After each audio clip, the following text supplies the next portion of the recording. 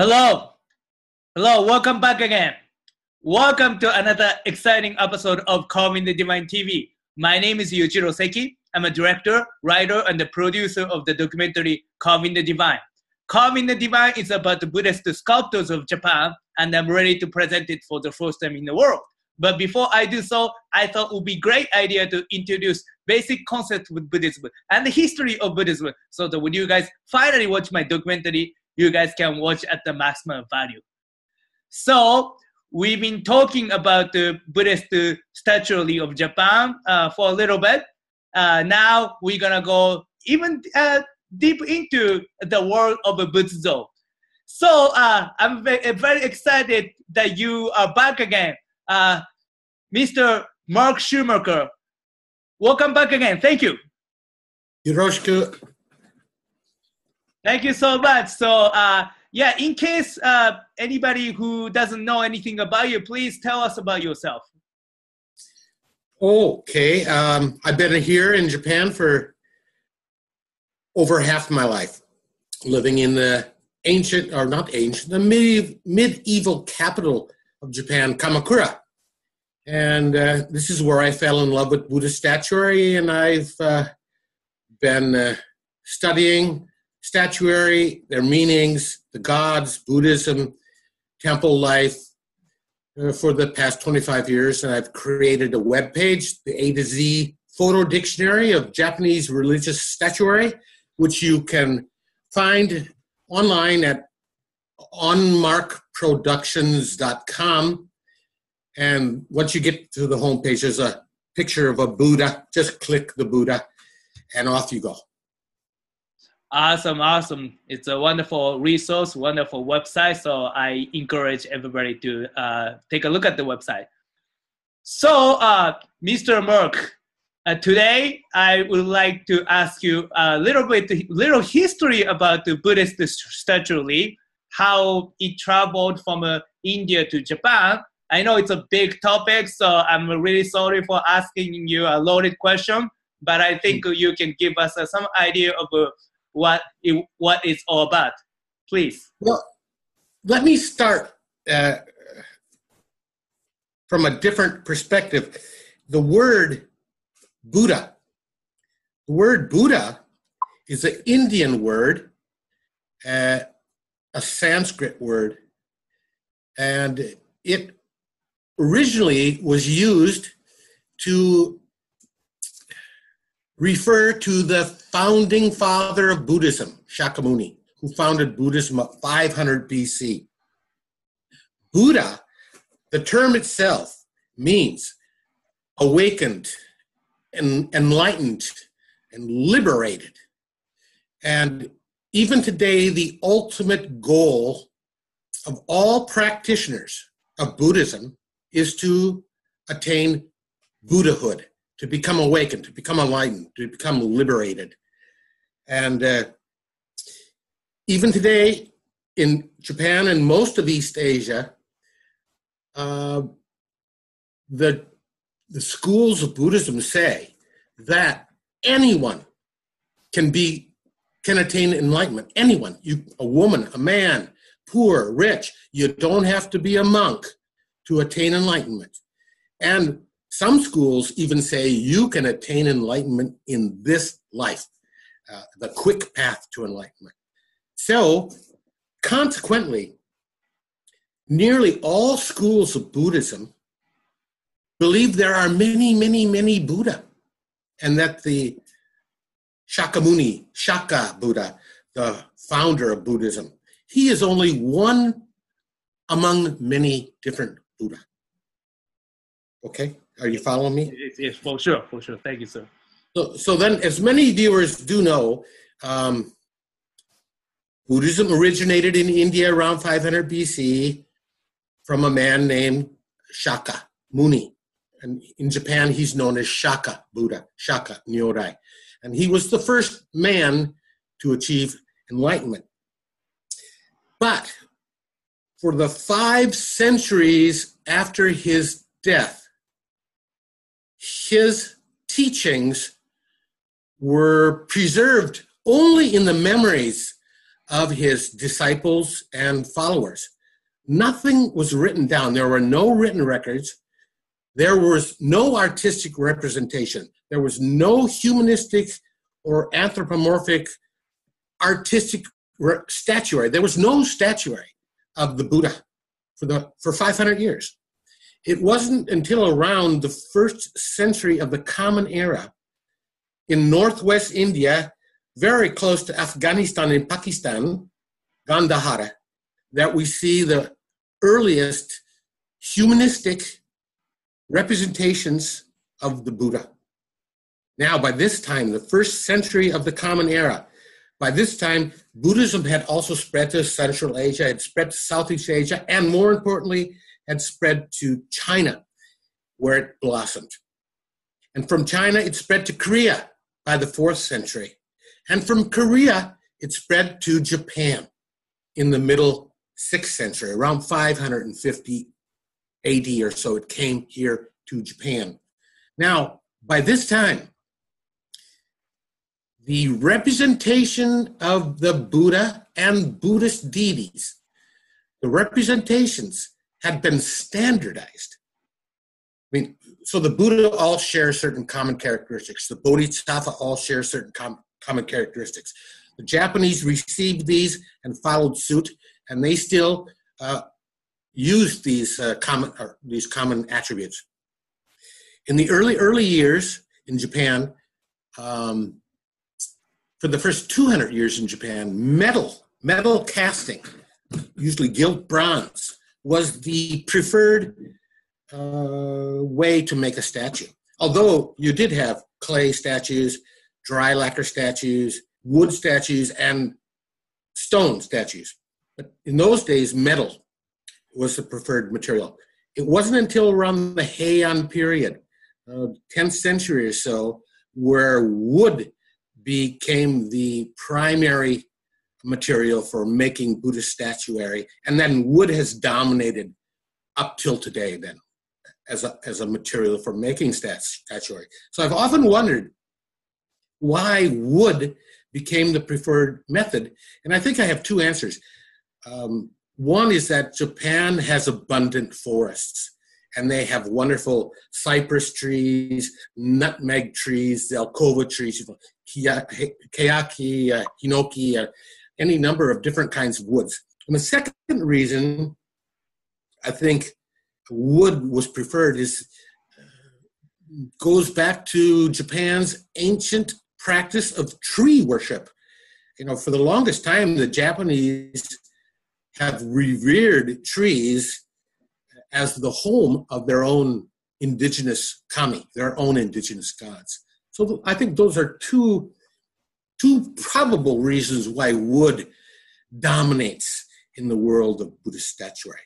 Now, just as a rule of thumb, let's take a look at some of the shared characteristics among the Buddha class, and then we'll take a look at shared characteristics among the Bodhisattva class.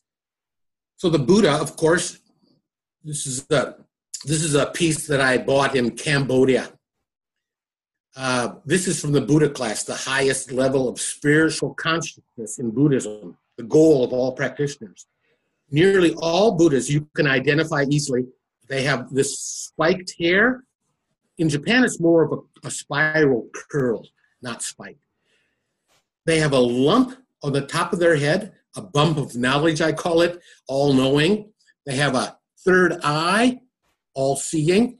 And they also say that from the third eye issues the light that illuminates the universe.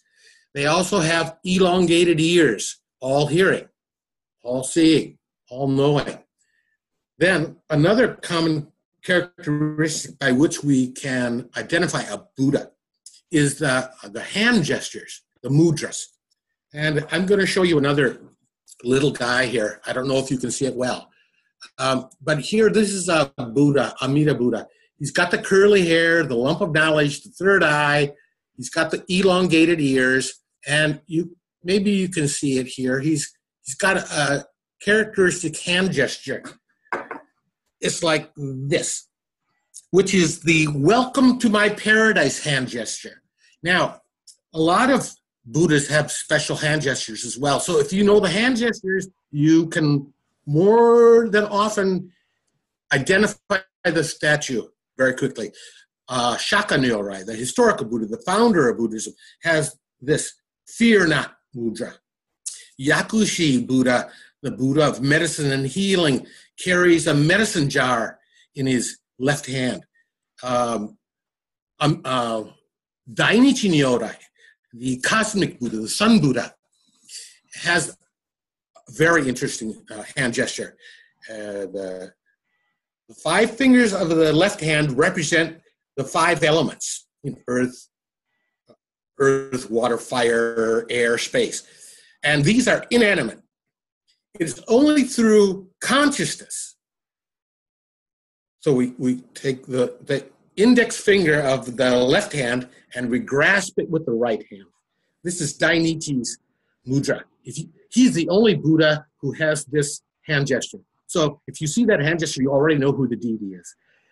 So these are quick and easy ways to identify the Buddha class. The bump of knowledge, the third eye, the elongated ears, and the hand gestures.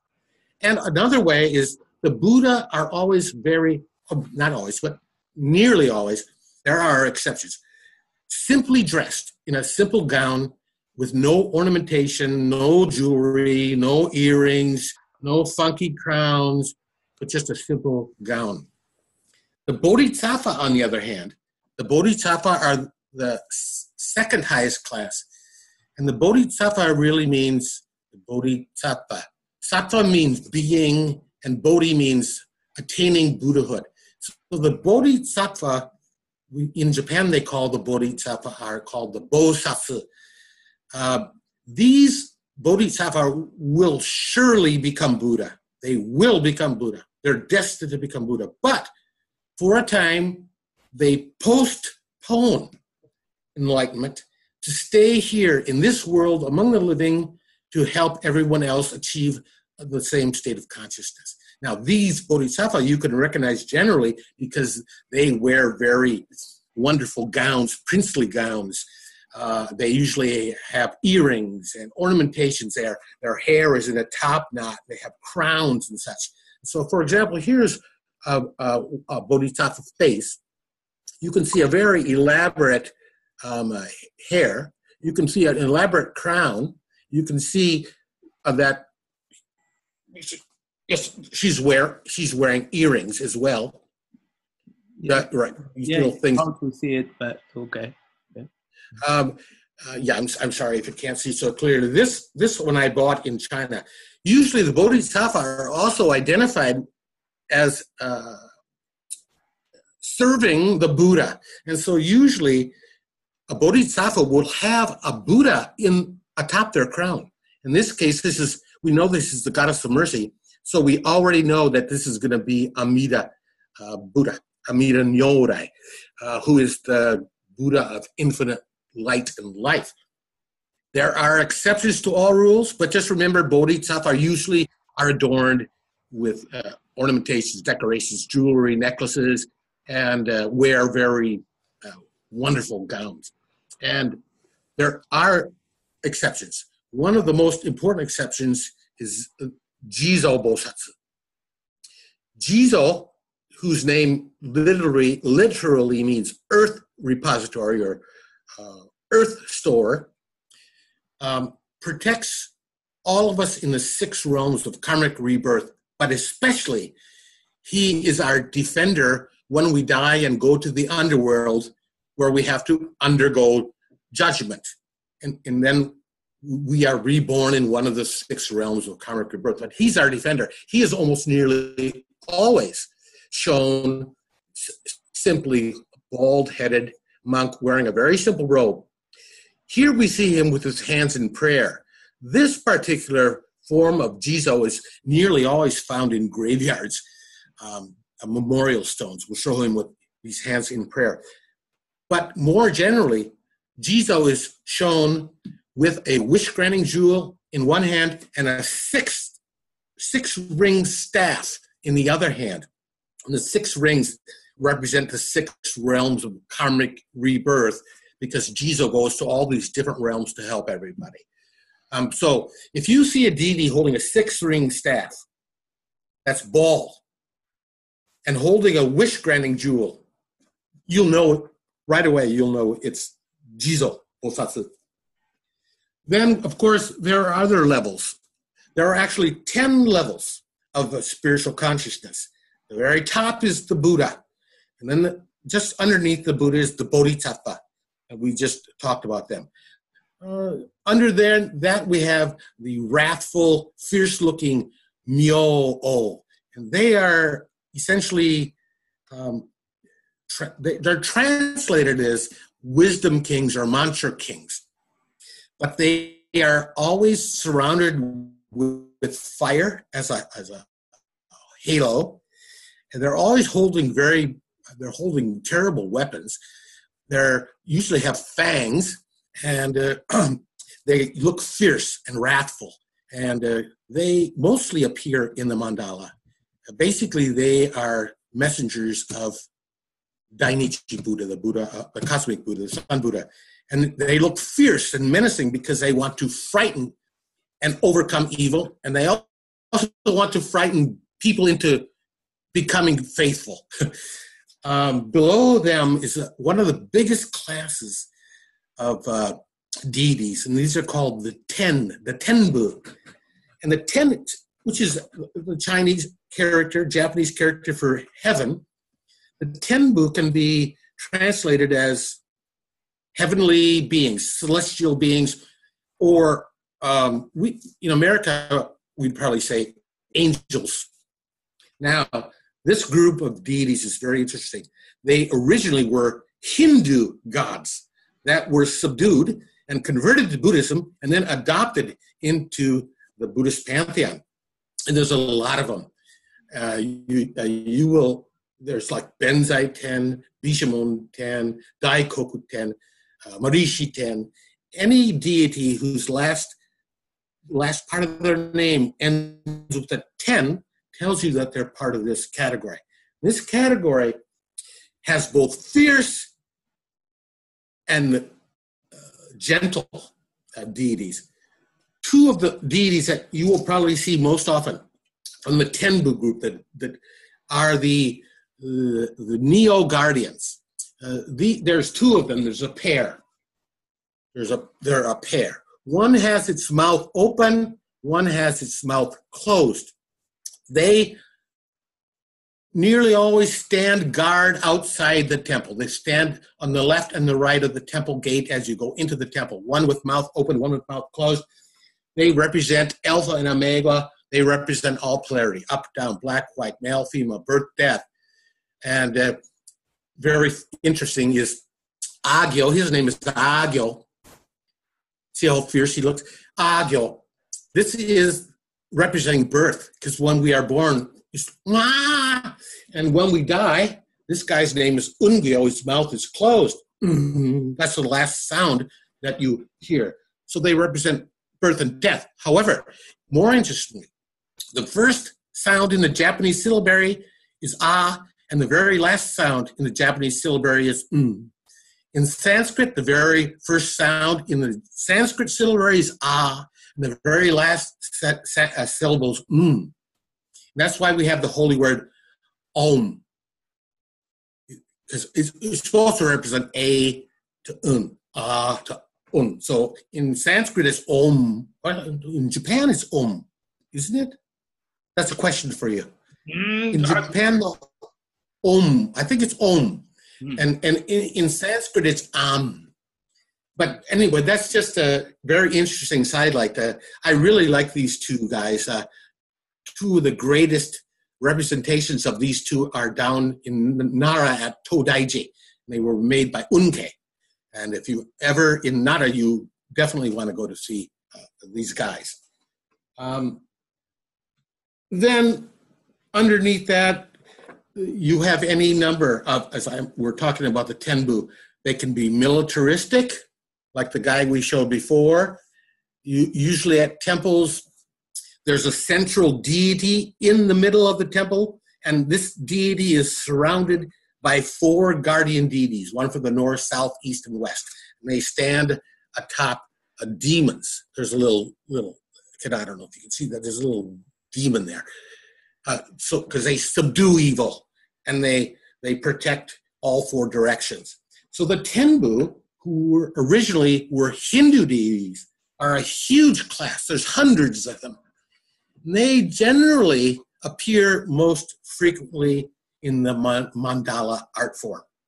So that kind of wraps it up. There's too much information, but there are certain common characteristics of each class that help you to identify. The Buddhas, the lump of knowledge, third eye, elongated ears, and the hand gesture. The Bodhisattva, princely dress, decorations, jewelry, fancy hair, possible crowns.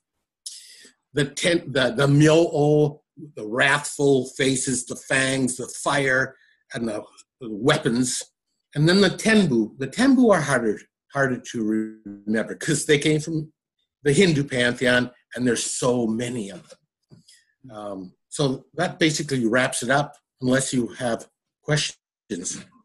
In Japanese, Buddha is Myo-o, right? I think. Nyorai. Nyorai. Oh, yeah. Nyorai. Right. What am I thinking? So Nyorai. Okay, so Nyorai is this is the term that the historical Buddha himself, he called himself a Tathagata. That's a Sanskrit word, Tathagata, which was then translated Nyorai, right, by the Chinese. And the pronunciation in Japan is Nyorai. It's a very strange, it's a very difficult concept to explain, but Nyorai, Tathagata, is another word for Buddha. And it means coming from the origin or returning to the origin, coming from the source, returning to the source, thus come, thus gone. All of those concepts are part of the word Nyorai. Nyorai, just remember, Nyorai is the Japanese way of saying Tathagata, and Tathagata is just another way of saying Buddha. Okay?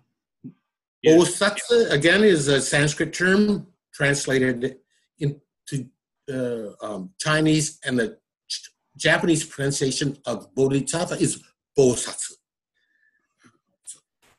So I think the reason why that I wanted, that I got confused between Nyorai and Myo-o is I wanted to ask you Myo-o as well. So Myo-o is wisdom king, but in English. But I just in Japanese, when I see Japanese and when I see English, it just don't really makes a lot of sense, that translation. So I was wondering. Yeah. You have want to say something essentially they're luminescent kings. Right. They're linked to fire, which is the burning away of all desire. And they usually hold a sword, which is the cutting through of cutting ignorance. So the burning away of desire is the fire hail. The sword is the cutting away of ignorance, and then the king of that group of the Myo-o is Fudo Myo-o. He's the king of that group. He also holds a rope, and that rope through which he binds up evil. And this group of deities are manifestations of Dainichi. Nyorai, Dainichi Buddha, who is the central deity of the Shingon school and the Tendai school. And he's the central deity of the mandala. So these Myo-o, these luminescent kings, let's translate it that way, luminescent kings, because of the fire. That makes sense more, yes.